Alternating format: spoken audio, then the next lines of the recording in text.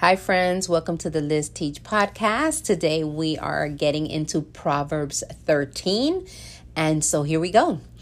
A wise child accepts a parent's discipline. A mocker refuses to listen to correction.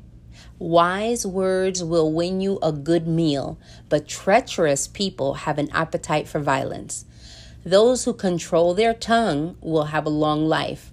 Opening your mouth can ruin everything.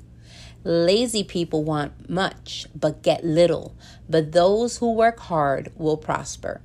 The godly hate lies. The wicked cause shame and disgrace. Godliness guards the path of the blameless, but the evil are misled by sin. Some who are poor pretend to be rich. Others who are rich pretend to be poor. The rich can pay a ransom for their lives, but the poor won't even get threatened. The life of the godly is full of light and joy, but the light of the wicked will be snuffed out. Pride leads to conflict. Those who take advice are wise. Wealth from get-rich schemes quickly disappears. Wealth from hard work grows over time.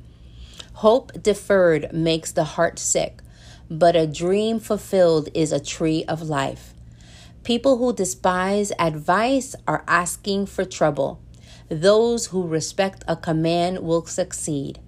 The instruction of the wise is like a life-giving fountain. Those who accept it avoid the snares of death. A person with good sense is respected. A treacherous person is headed for destruction. Wise people think before they act. Fools don't, and even brag about their foolishness. An unreliable messenger stumbles into trouble, but a reliable messenger brings healing. If you ignore criticism, you will end in poverty and disgrace. If you accept correction, you will be honored. It is pleasant to see dreams come true, but fools refuse to turn from evil to attain them. Walk with the wise and become wise. Associate with fools and get in trouble. Trouble chases sinners while blessings reward the righteous. Good people have an inheritance to their grandchildren, but the sinner's wealth passes to the godly. A poor person's farm may produce much food, but injustice sweeps it all away. Those who spare the rod of discipline hate their children. Those who love their children care enough to discipline them. The godly eat to their heart's content, but the belly of the wicked goes hungry. Goodness gracious. So many stood up to me in this. Wow. So verse 4 where it says, lazy people want much but get little, but those who work hard will prosper. That's really good. And it goes with, there was one here, number 11, verse 11, that says wealth from get-rich schemes quickly disappears. Wealth from hard work grows over time. We want, to get rich quick. We want, hey, tell me how to get where you're at, but I don't want to work as hard. And, success takes time, takes effort.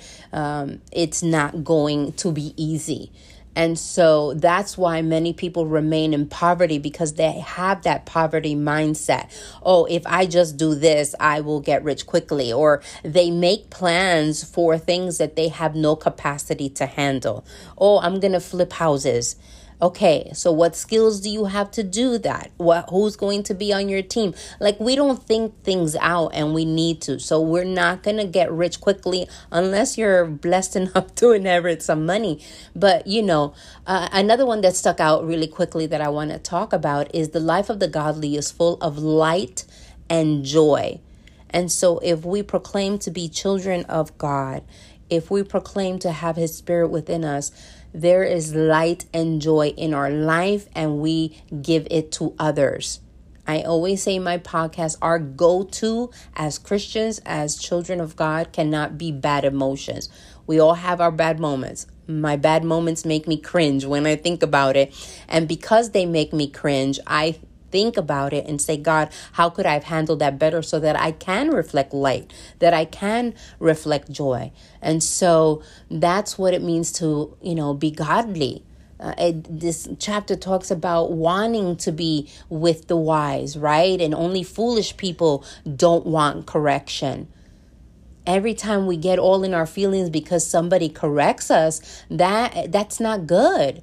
We need to want to be corrected because we know we'll learn from it. And so right here where it says in 18, if you ignore criticism, you will end in poverty and disgrace. If you accept correction, you will be honored. And so criticism, we think of it being bad, but no, if somebody's saying, hey, there's a better way, come on, let's think about it. Let's not get into our feelings and get offended. The enemy loves for us to stay in offense. Why? Because we don't grow. We don't change. We're like, oh, poor me. So-and-so said this. Okay, but all right, let's see. Does it have a valid point? Can I be better through that advice?